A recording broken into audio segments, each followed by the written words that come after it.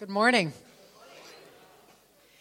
I've been told since I arrived that I have an accent, so I apologize. I've listened for it, but I can't hear it.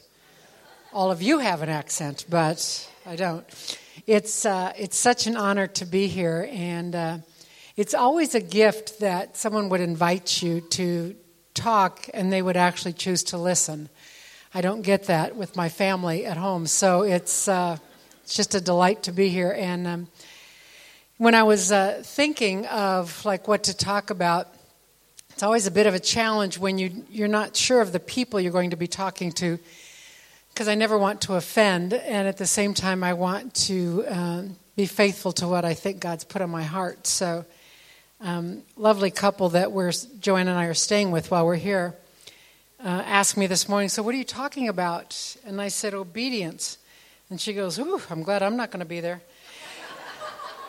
So if you feel that way, I'm really sorry. I don't even want to be here for it, and so you can join me in that. I grew up in a church in a very small town in the middle of the U.S. It was a wonderful little church, great people, but it was a church that defined God and defined living for God by what you did not do. Everything is about what you did not do. If it even remotely looked like it might be fun, it would probably anger God, so don't do it. And we didn't drink anything that might have alcohol in it, nor did we hang out with people who might drink anything with alcohol in it. We didn't smoke. We didn't dance, because that was a vertical expression of a horizontal desire. And so we did not dance. It was a terrible sin to dance. We did not roller skate at a roller rink, because that was like dancing on wheels, and we did not do that. You guys didn't know this before, did you? Yes, this is apparently going to be on holiness, not obedience. And so we didn't go to movies, because they might influence us in negative ways. We didn't go to pool halls. I'm not sure why. Maybe someone drank alcohol there. I can't be sure. But we didn't go to pool halls. We didn't go to bowling alleys, because they smoked and drank at bowling alleys. And so I was, my junior year in high school, I'd become friends with the captain of the basketball team, which was great because he was taller than I was. That didn't happen often, and so I was quite happy about that. We became good friends. He'd talk about the cheerleader he was dating, and I'd talk about some guy I was dating or had a crush on or something. And then out of the blue, he asked me if I'd go on a date, because he'd broken up with the cheerleader, who I didn't like, by the way, but that's a whole other story. So he asked if I'd go on a date, and I said, yeah. He says, we'll go to a movie. I don't go to movies. Why? I'm not sure. I think it's because it's fun, but I don't go to movies. So he said, well, do you want to go bowling? They might be drinking there. I can't go bowling. And so by now I'm sure, sorry. He even said, could we go out sometime? So he said, do you want to just go to the mall and walk around? I can do that. As long as I don't covet anything I see, I can go to the mall and walk around. So that was our first date, walking around a mall. And the fact that he asked me out again was nothing short of a miracle. And so he asked if I would go to the prom. Now the prom, do you have a prom here? I don't know. It's the junior-senior huge dance. The guys wear tuxedos. The girls buy expensive dresses they're going to wear once, and you look like Cinderella. It's fabulous, I guess. So he asked if I'd go to the prom with him. And I said, I'm so sorry, I don't dance. Actually, I danced all the time with my sisters at home, but not publicly. And he goes, well, that's okay, I don't dance either. This was a dilemma for me, because he had nailed it. He doesn't dance. I didn't have to dance.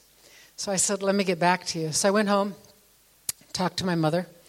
I said, Mom, Fred was his name. I said, Fred asked me to the prom. She went, oh? And I said, I know we don't dance, but he doesn't dance, so if I went, I wouldn't be dancing. I would just be there, and I'd get to look nice, and I'd go out with this guy I really like. And she says, honey, you're old enough to make your own decisions. Isn't that a great answer for a mom? She didn't stop there. Then she said, but you know how I feel. Dancing, my mother or dancing. So I thought, well, I'll try one more time. So I went to my Sunday school teacher.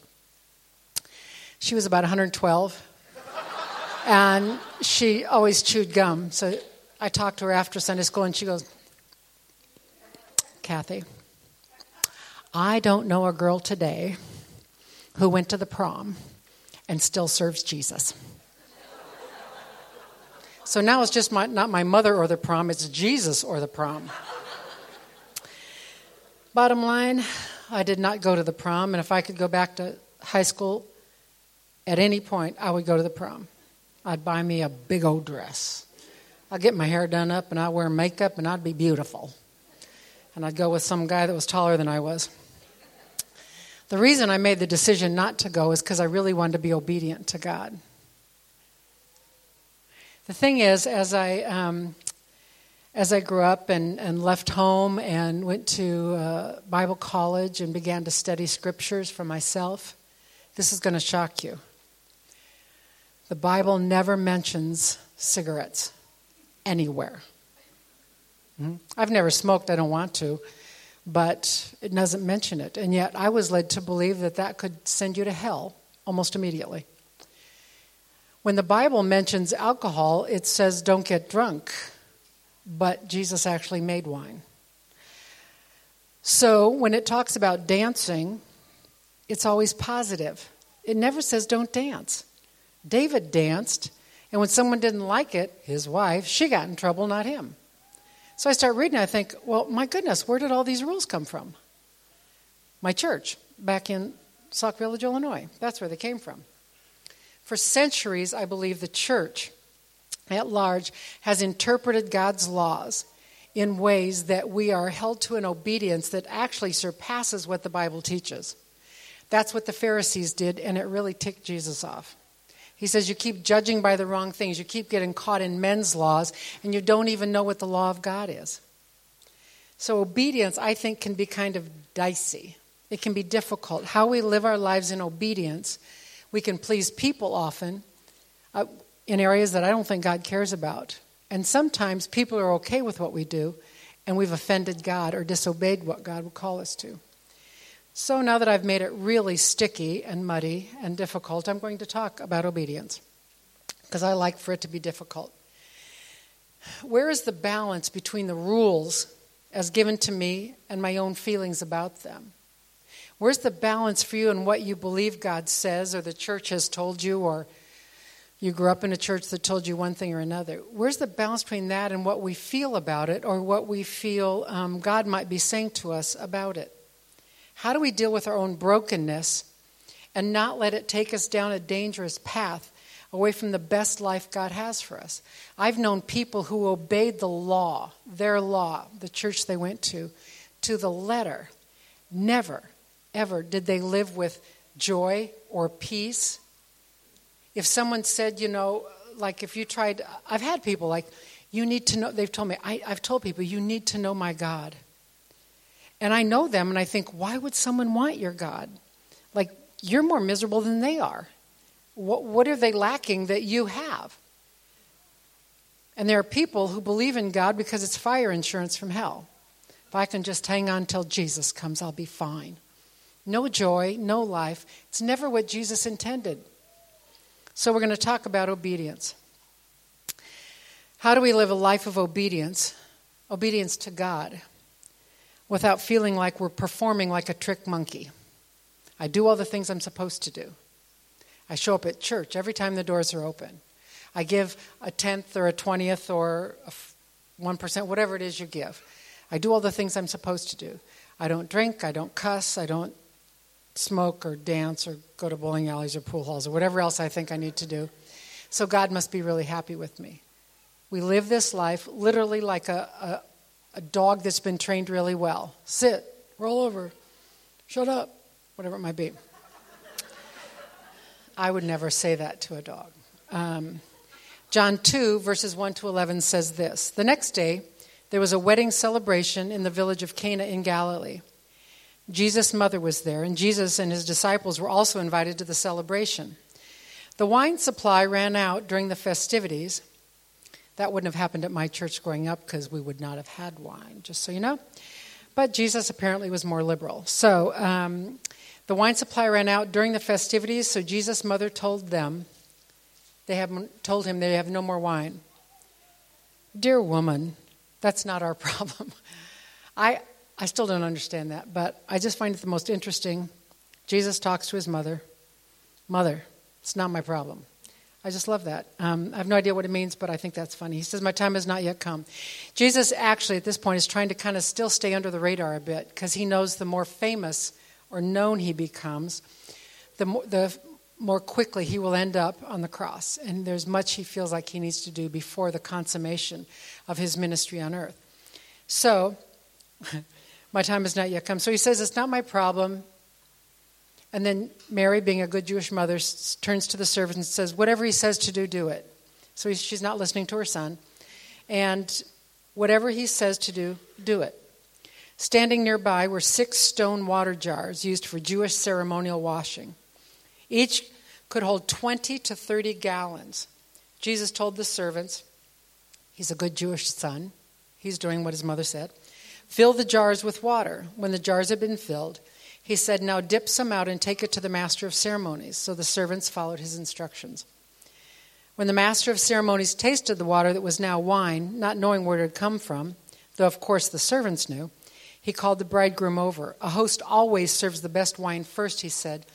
Then, when everyone has had a lot to drink, he brings out the less expensive wine. But you have kept the best until now. This miraculous sign at Cana in Galilee was the first time Jesus revealed his glory, and his disciples believed in him. Let's look at Mary's words. Whatever he says to do, do it. I want to take that apart a bit. First of all, whatever. What are your restrictions or qualifications on God's guidance in your life? Do you let him into every area of your life? Are you willing to listen when he leads you in your spiritual walk or your work, but you don't want his opinion about your finances or your marriage or something like that? I was married for 39 years. My husband passed away 7 years ago. And he and I had a really rough go of it the first half. We neither one knew what we were doing, and our marriage looked like we didn't know what we were doing. And it was very, very difficult. Now, I was a mom. I have 2 kids who are fabulous. They're perfect, as are my grandchildren. I'm sorry you can't know them. But I knew how to be a mom, and I prayed all the time, God, make me a good mom to these kids. I have a son and a daughter. And I would hold them up before the Lord all the time. I trusted God with my children, with my job or our finances, whatever I needed to do. I was a stay-at-home mom when my kids were younger. I trusted God with anything he wanted me to do at church. I held those things up to God. When I prayed to God about my marriage, I prayed that he would fix Bud. You guys don't have the name Bud here, but that was my husband's nickname. So he wasn't a rosebud. He was just Bud, like, hey, little buddy, is how he got the name. So Bud, I prayed for Bud all the time. And because I really was working hard to make him a woman of God. And he fought me at every turn. Every turn. I don't know why. Because clearly I knew what I was doing. And so I didn't pray that God would show me how to be a good wife. That wasn't the issue. It was Bud. And so I prayed that. So I didn't hold that out before God. So when Mary says whatever, means that we've chosen to trust God with every area of our life. Is there some area in your life right now where you don't want to trust him? Where you want him to do what you want him to do, but you're not sure that he knows what's best for you, what's good for you? So often when I pray, I've given God a lot of directions in my life because I have a solution that I know will work. And I can tell him how long it should take, who should be involved and who should not. And I usually come out looking really good in whatever the plan is that I've put together for God. But do I believe that he knows best in every area of my life? I have friends who are single, and they're getting into their 30s, late 30s, even early 40s. And they really, really want to be married. And they're afraid to pray that because they're afraid God's going to tell them, I've made you to be single your whole life. And so if they don't ask, they don't hear from him, then they can pretend that maybe there will be a spouse for them, a husband or a wife. But Mary says to the servants, whatever he tells you to do. Once the servants decided they would obey Jesus, what did he tell them to do? Run down to the corner and buy wine? No. He said, fill up the water jars. Now, let's pause for a second. Pretend you don't know the end of the story. Someone says we're out of wine. And the guy in charge now says, fill up the water jars. You're probably much more obedient than I am. I would have thought, dude, we're not out of water. I'm sorry, you misunderstood. We're out of wine. And so often when we offer a prayer to God, a need, we go to God and say, guide me in this. What God tells us to do doesn't seem to fit with what the result should be. He's looking for an obedience that may not look like the most direct path for us in terms of what he wants to do. But because we know the end of the story, we say, yeah, go ahead, fill up the water jars. It's going to be great. But they didn't know that. And then, just to make it even more difficult, he says, now take it to the master of ceremonies. This could have been like a mayor or somebody really important who oversaw weddings. Take it to him. Now, if I'm one of 5 servants, I might have helped fill up the water jars, but delivering a cup of water to the head guy is like, you do it. No, I think you should do it. No, I think you should do it. They took it, and it was wine. Much too often, we restrict our obedience by our own reasoning. God tells us something to do, and we say, well, that's not going to work, Lord. Because if I give up this person, I may not find someone else. If I don't fight for my rights, Lord, in this situation, who will? If I do as you ask, Lord, Bud will win the argument. That was a rough one for me. Why should I? I'll always be like this anyway. I mean, I can obey you now, but I'm not going to change. I'm a mess. What if the servants had refused because it was too risky to take this cup of water to the master of ceremony? And they thought, well, it doesn't make sense to me. I'm not going to look bad. The servants didn't know it, but they were in the very presence of God. Jesus, God incarnate. These servants are standing in the very presence of God. And had they not been obedient, they'd have missed a miracle. As would probably hundreds of other people. Missed a miracle. Whatever he says, do it. Then, whatever he says is part of this directive. Imagine if you had one voice in your head for every influence, pressure, or restriction that applies to your life. Telling you what to do, when to do it, and how to do it. I have a feeling some of you men are thinking, I have one. Right there. That's not what I'm talking about. I'm talking about everything from your mother and father when you were growing up, maybe siblings, teachers, bosses, managers, pastors, churches, whatever it is. Culture, teachers, even your own expectations. There's a voice for everything and every influence is trying to tell you who to be and what to do.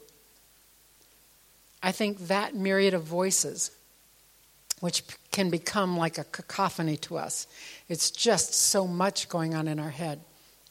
How in the world do we know what to do? Because not everybody seems to agree on our best life or how we should live. Yet Mary says whatever he says. Doesn't say take a poll. Doesn't say let's all get together and decide the best plan. Let's form a committee. And we'll determine what the best way to go forward on this is. So how do we know what he might be saying to us? How do you know in a particular area of your life what God might be saying to you? Because the end of that directive is your best life. It may not be your easiest life for a while, but it will ultimately be your best life, always. As we talk about obedience needs to be a lifestyle. It's not just an event. So often we want things like this to be an event. We get to this fork in the road, God, tell me which one to do. I'll do whichever one you tell me, I'll do that. When in reality, obedience is a lifestyle that we choose. God is a relationship. He's not a resource.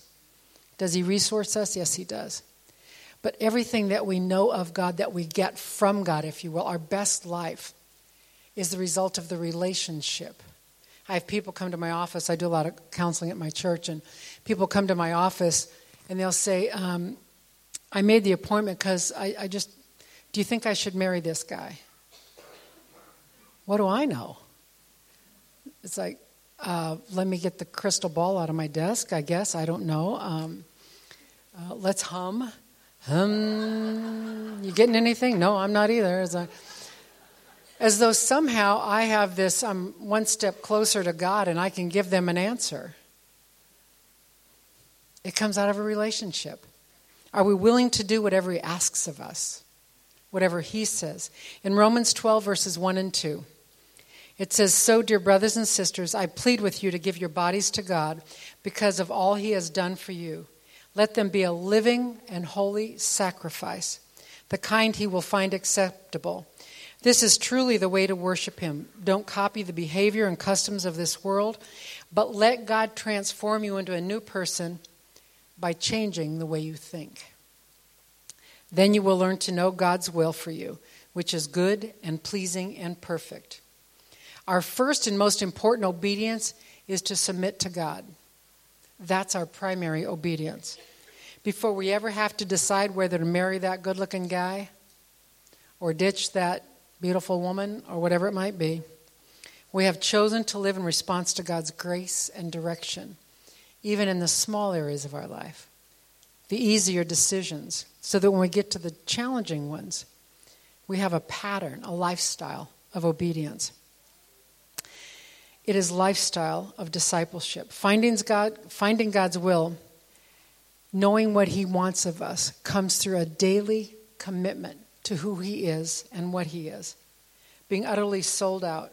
It's not a phone call to heaven's switchboard saying, I need a lead on a good job. Could you check in with the big guy and see if he can't get me something that pays a little better? And yet I know people who pray that way. They'll come into my office and say, would you pray with me? I just want a bigger house. You want me to pray for a bigger house? You have deep need in your life, and I'm so sorry, but no. As though somehow we can just ask for more without gratitude or anything else. Whatever he says, do it, and begin with gratitude. Most of the time, we go to God because we need an answer, missing the fact that Jesus is the answer. In the person of Christ is the answer. He is the way. He is the truth. He is your best life. Obedience comes out of that knowledge and understanding and commitment. In Colossians 1, verse 9 and 10, it says, we have not stopped praying for you since we first heard about you. We ask God to give you complete knowledge of his will. Wouldn't that be grand? And to give you spiritual wisdom and understanding. Then the way you live will always honor and please the Lord, and your lives will produce every kind of good fruit. All the while you will grow as you learn to know God better and better. That's the life we were intended for, right there. But it's a lifestyle. You live to please God.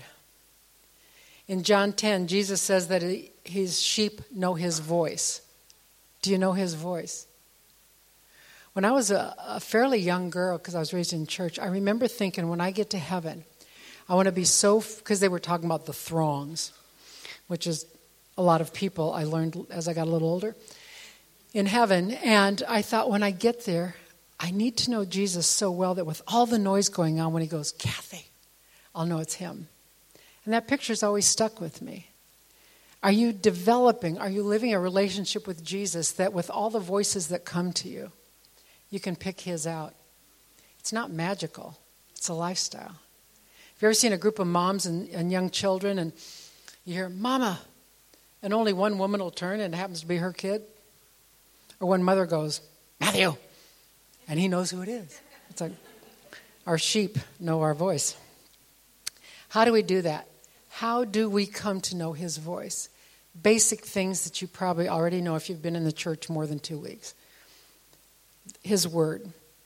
Prayerfully and with an open mind, reading the word. It's God's book. That's his voice in there. And every word is alive and enlivened to us by the Holy Spirit. Be in his word. It's not keeping God from being mad at you. It's where you discover who he is. It's like, in a way, a long-distance relationship where you write letters like a pen pal. And you come to really love this person even though you've never been face-to-face. That's kind of what God's word is. It shows us who he is, and yet, by the Holy Spirit, we do get to be face-to-face with him in deep and profound ways. Be in his word. Through prayer, and I don't just mean talking and telling him what you need. The Bible says you don't have to ask for everything. He already knows before you even say it. What about listening? If you have a conversation with someone and you do all the talking, you don't know much about them, do you? And they probably don't want to know any more about you either. I'm not saying God, I'm saying people. Through worship. Oh my goodness, I loved worship this morning. That was fabulous. It so fills us up. Every word, every note. I'm not a great singer, but when I'm around people who sing nice and loud, I almost sound like I can. And I love that. I follow whoever's closest and I sing what they're singing. It's beautiful. But worship is a wonderful way to know God. To know that he really is a chain breaker. It's an amazing thought. He's good and he's kind and he cares about you and me. Through community. Being in a community like this. Or if you are part of another church, whatever it is. Being with people who love you but know you. In a way that means they will challenge you and invite you to a better life. That's what it means to hear the voice of God. To have your friends say, you know, Kath, you might think you're funny, but sometimes you're kind of pointed and it's hurtful. I can tell you my first response when someone told me that was like, well, you're kind of sensitive. I know, I'm very humble and I listen to my friends. And yet, God just like, did you hear that? And I had to weigh that. I had to weigh that and say, Lord, you're going to have to do it from the inside. Because things fly out my mouth before my brain ever engages. And I know that's shocking to you. You probably can't tell that after just 20 minutes of listening to me, but it happens. Through his word, through prayer, through worship, through community. And sometimes just pay attention. Expect God to care about who you are and what you're doing.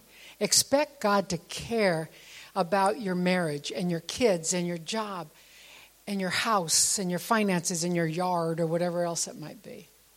Expect him to care about the music you love. Because he's present with us all the time. And he's always paying attention to us. What if we paid attention to him? Because that's where we begin to know his voice. There is influence that bears pressure on you as to what you should do, who you should be, what you should value. It comes at us all the time. All I have to do is watch television for 5 minutes, watch commercials. They'll tell women what they're supposed to look like, feel like, what they're supposed to do, tell men how to be he-men and how they're supposed to smell or whatever. They tell us all the time what we're to wear, what matters most. We won't know that unless we know the God who created us and what he created us for. Whatever he says to do, do it. I want to talk about do, the third thing. Whatever he says, do it. Seems pretty straightforward. Just do it. It's almost like a Nike commercial. Just do it. If I asked you, if we had the time and we went around and I asked you, what keeps you from doing what you know God wants you to do? If there's something you know God's been kind of suggesting, pressing, what is it that keeps us from it? What would that be for you?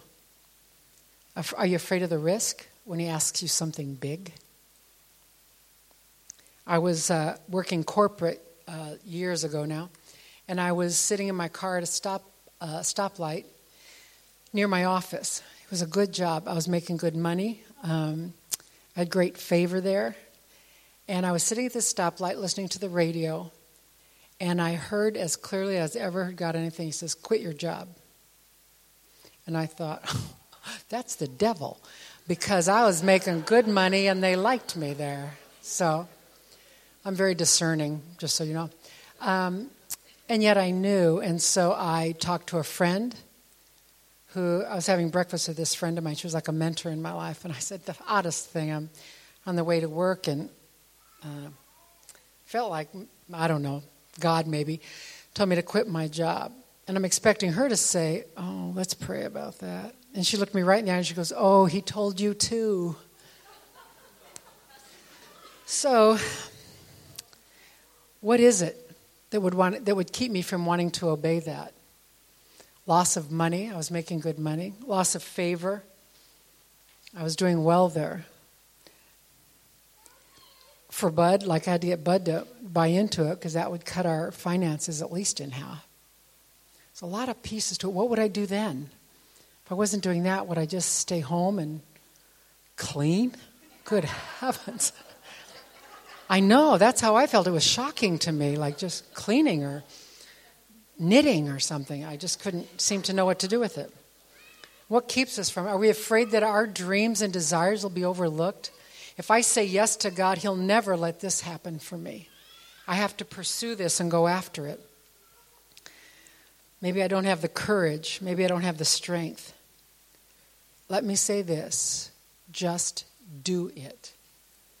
Do it afraid. Do it hesitantly. Do it with limited ability. Do it embarrassed or however you have to do it, but do it. I talked with a guy years ago who wanted to talk to me about tithing. Made an appointment. So I want to talk about this tithing thing. Because I'm not sure, like in the Bible, it says it talks about in the Old Testament, but I can't find it in the New Testament. And it's going on about that. So I talked about, well, the Bible says, be a cheerful giver and all that. And he goes, well, that's what I thought. So he said this to me. He told me he wasn't going to tithe until he could do it cheerfully. Seriously? I'm so excited to give you my money. Anybody ever feel that? It's like tithing is a discipline. It's not always easy. Tithing, new shoes. For some people, tithing, pay the rent. Tithing, feed my kids. I'm not telling you what to do in those situations. I'm just saying that there comes a point, whatever He says to do it. Do it afraid, do it hesitantly. I was, when Bud and I were in the difficult years, I was standing in, we were standing in church. We had argued all the way to church, like good Christian people. And so we're standing in church. We always sat in the same place. It would have been about right here, about 4 rows up, right where you guys are. And we're standing there, singing. And I had prayed this prayer because Bud and I were in such a hard place. I said, God, would you teach me to be a wife to this man? Because I was raised by a single mom, which is why I tried to parent Bud for the first several years of our marriage. And so we're standing there, and I heard the Holy Spirit say to my heart, take Bud's hand. And again, because I'm holy and humble, I said, he'll think I like him. Seriously, that was my big concern. If I take Bud's hand, he wins. We'd argued all the way to work, for Pete's sake. To church. It's like, and I felt like God said, oh, you asked if I would teach you. So this is what my obedience looked like. Bud's on this side. We're singing songs about the love of God. So standing there singing, I did this.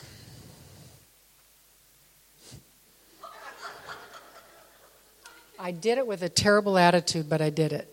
And as soon as I took Bud's hand, he didn't stop and go, oh, you're so fabulous, you win. Nothing. He didn't even pay. He just kind of took my hand and he kept singing. But something broke in me. Because God was saying, you asked me to teach you. Whatever I say, will you do it? Taking someone's hand isn't that big a deal. Unless you have spent years building a wall around yourself so you can't be hurt. When you have made that person the enemy, which I had, I would have been happy if Bud had been a better person. That's a lie, but it's one I had come to believe. We argue, we stick our fingers in our ears, we barter with God. I'll take his hand if you promise that he will. I don't know what I want him to do. Whatever he says, do it. Just do it to the best of your ability. God told me to quit my job. One of my first responses after I'd thought about it was, okay, God, I'm going to pray about that. Who am I going to pray to? God told me to do it. It's like telling my kids, go brush your teeth. Let me ask my mom. Go brush your teeth. I was going to pray about something God told me to do because I didn't want to do it. It was a stalling tactic. Have you ever used prayer as a stalling tactic? You know what to do, but like, would you be praying with me about whether or not I should murder my husband? Because I just need to know. No, you don't need to pray. You know what to do. It may be, you know what not to do.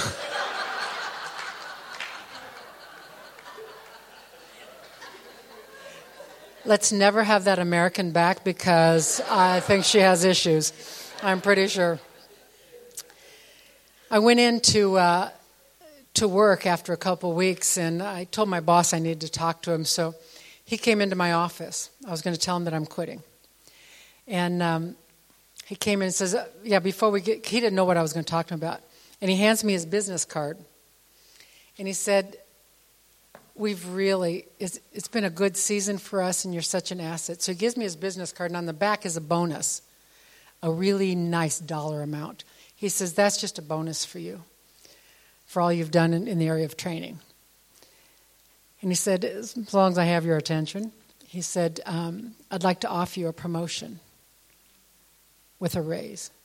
So I'm thinking, oh, God, is this you? You want me to be willing to quit? See, he doesn't want me to quit. He just wants me to be willing so he could set me up for this great promotion. I knew it wasn't true. I knew what God had said. Imagine explaining to your boss that you have to quit even though they gave you a lot of money and offered you another position. And so his first response to me was, okay, who did what? And I said, no, I'm not leaving angry. I love this place. I love the people. I love my job. It's just something I need to do. You know about my faith. My kids are at a certain age. I feel like I need to be home. My daughter was just starting middle school, and she was changing, not in good ways, because of some of her friends. So I just had to quit my job. Whatever God said to do, do it. Didn't make sense to me. I realized that my brain is not big enough to understand this God. And if I can ever fully understand him and his ways, he's not big enough to handle my stuff. Because if my brain can figure it out, I don't need him. But his ways are so far above our ways. His thoughts are so far above our thoughts. And that's the God we serve. God, sometimes there are laws that he gives us that are true for everybody. We are to love. We're to extend grace. We're to be kind. We're to talk about the love of God and treat people with the love of God. We're to tell people about Jesus. That doesn't matter who you are, on what continent, and how you serve God. That's true. There are some things like that, honoring God with our life. All of that is true. There are some things God will talk to you about that are more specific. I have friends who God has told them, I don't want you to drink at all. They have alcoholism in their family, and they don't drink wine. They don't, not because they judge it, it's just something God told them. But it doesn't mean that's for the whole church or for all of Christianity. I have a friend who God spoke to her and says, do not go to R-rated movies. Now, they didn't faze her much. I can't watch them. My brain's real mushy and everything sticks because it's weak, I think, my brain. But violence or bad language or like that stuff gets to me. And so if I go to those movies, they never leave me. So I try to avoid them. But for her, it wasn't that kind of an issue. It's something God told her. She didn't start preaching. Nobody should. There are things that God has told you that you need to honor, even if it's not true for everybody. I don't know what that might be. Are you willing to ask? Because whatever he says to do, you need to do it.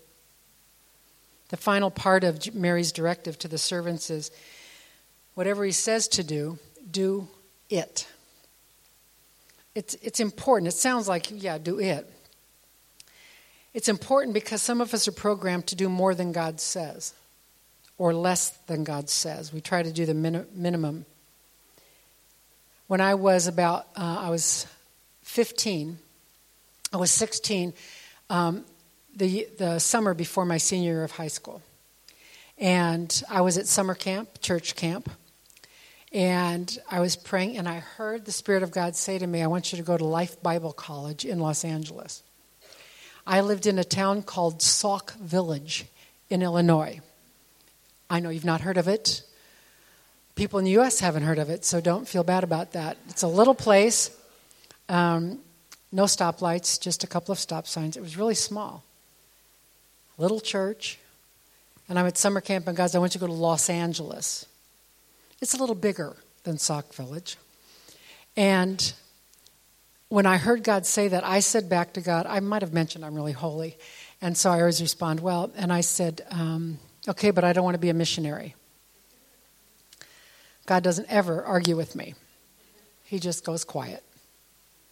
So I just sat there for a long time, and then I felt the Holy Spirit say, I want you to go to Life Bible College in Los Angeles. I know, I heard you. Did you hear me? I don't want to be a missionary.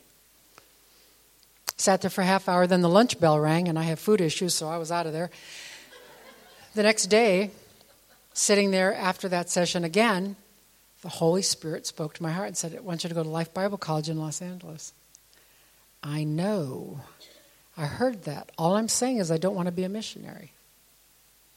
Well, after another half hour, I said, okay, I'll do it your way. God has never called me to be a missionary in a foreign country, but He has given me a deep, deep love for Africa, and I've gone several times. I have a friend who runs a hospice in Kenya that is where God lives. I'm sure He visits the rest of us, but He lives there. It's the most amazing place on the planet. See, God needed me to do what He asked me to do. Sometimes when God directs us, things are very dark, and there's literally a flashlight or a torch, if you're in Australia, and He shines it on the next step. That's all we know. We take that step. We say, well, if you turn all the floodlights on and bring the sun up so I can see where this road heads, I'll let you know if I'm going. Sometimes God gives us a full picture, at least a better picture than one step. Whatever He tells us, He knows what He's doing. Do it. Whatever He says, do it. We're looking for guarantees that it'll be safe or easy. God is looking for us to trust and obey. Obedience. If He asks you to break an engagement, it does not mean He's asking you to be single the rest of your life. Trust Him. If He asks you to quit your job, it doesn't mean He wants to make you homeless. If He asks you to have someone come stay with you who needs a room, it doesn't mean they'll be there the rest of your life. I don't know what it means. But whatever He says, do it. Just do the thing He asks of you and trust Him. The result of that risky obedience at the wedding was that they had a great party. I have backed away from obedience too many times in my life. And the result has always been regret. Always been regret. Never a celebration. When God has asked me to do something and I've done it, I've seen miracles. And it's always a celebration. Whether it's a little celebration or a big celebration, depending on the obedience. Obedience always leads to greater relationship with God and to His mission in the world being extended through us. Is a wedding that important? Is wine at a wedding that important? In our culture, probably not as much. In that one it was. Did it change the shape of the Christian world? No, probably not. But at that point, it tells us that that's the first time His disciples, who were His followers, they were just following a good teacher, like thinking, oh, this guy's pretty good. And that's when they first began to believe that He was more than just a rabbi.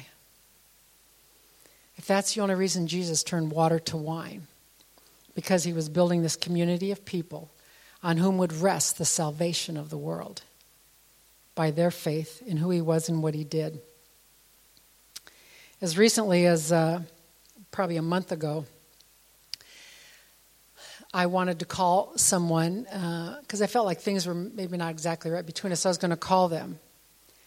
And I felt the Holy Spirit like, no, let it go. But I kept thinking about it, and so I thought, well, I found another reason to call them because God didn't realize it was important. And so I just called them to chat and that kind of thing. When I got off the phone, I felt really icky. Not just because I called them, because it was an unfulfilling phone call. And God was saying, don't call right now. Thank you for your input, but I think I know better. I didn't. And if anything, I made the situation a bit worse. What did I gain? Regret. What did I lose? Peace. For just a relatively small obedience. The circumstances of our tomorrows are unique and uncertain for every one of us. We don't get to know. We assume what tomorrow will look a lot like today. But we don't know any of that. We do not control any of it. The truth about our tomorrows, though, is that they are in God's hands. And He is always, always good, even in the middle of very difficult circumstances. He will never leave us. He will always continue the work He has begun in us. And He will always be able to give us the desire to do what's right in His eyes. He says He'll give us both the will and the ability to do what pleases Him. Water is good for us. It's life-giving. Filling up water jars is not a bad thing. It's good. What God can make of the things that are most normative for us result in celebration. Whatever it is for you, wine, champagne, whatever it is that's your celebratory drink, a good Coke, whatever it is for you. That picture of what we give God, something as important as water, as important as obedience, He turns into great celebration. Whatever He says to do, do it. Just imagine more celebration in your life because of greater obedience. It's a high calling, but it's possible. Pray with me. Loving Father, thank you for your word.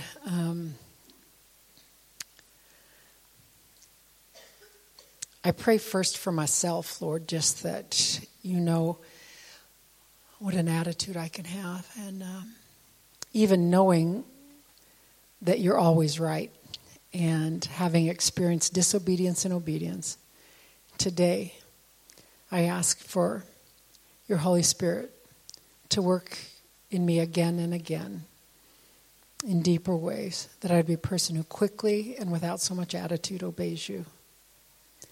Lord, for the people in this room whom you love beyond their comprehension, Lord, I pray that you, because you know where each one is, you know what they're facing. I pray that you would make your voice clear. Out of the myriad of voices, may they know your voice. And as you speak love and grace and acceptance to each heart today, may we come to know your voice through your grace. And may that give us the courage to obey as we come to know your voice as good and gracious and powerful. It's a big ask, but we do ask it because we entrust our lives to you. In fact, as we pray, if everybody would kind of close your eyes, I just feel led. If you're in this room this morning and you're facing something in particular and I won't have you stand or anything, just if you'll look at me, if I don't see you, raise your hand a little bit, and you'd just like me to gather you in this prayer of, I need courage to be obedient in a certain area. I see those of you who are looking at me. I see you. I see you. Others. I see you guys. I see you. I see you. Father, it's so amazing to stand up here and have people trust me with a season in their life. But I stand with them. And God, you know these hearts. And so together as a community, we offer up these places of need, Lord, to hear your voice, these forks in the road or these mountains that feel too tall to climb. Holy Spirit, would you come even now and give assurance? You said we can ask, and so we ask for clarity, for grace, for the power of your Holy Spirit to visit these people. Each one, give them the courage to say yes, the courage to do it. And I pray that the celebration would be mind-blowing in every case. Teach us how to share these celebrations. Point others to the God who is always good, always strong, always gracious, and who loves us beyond our ability to even fathom. Oh my goodness. Words are too small for who you are, but we thank you. We love you. We bless you in Christ's name. Amen.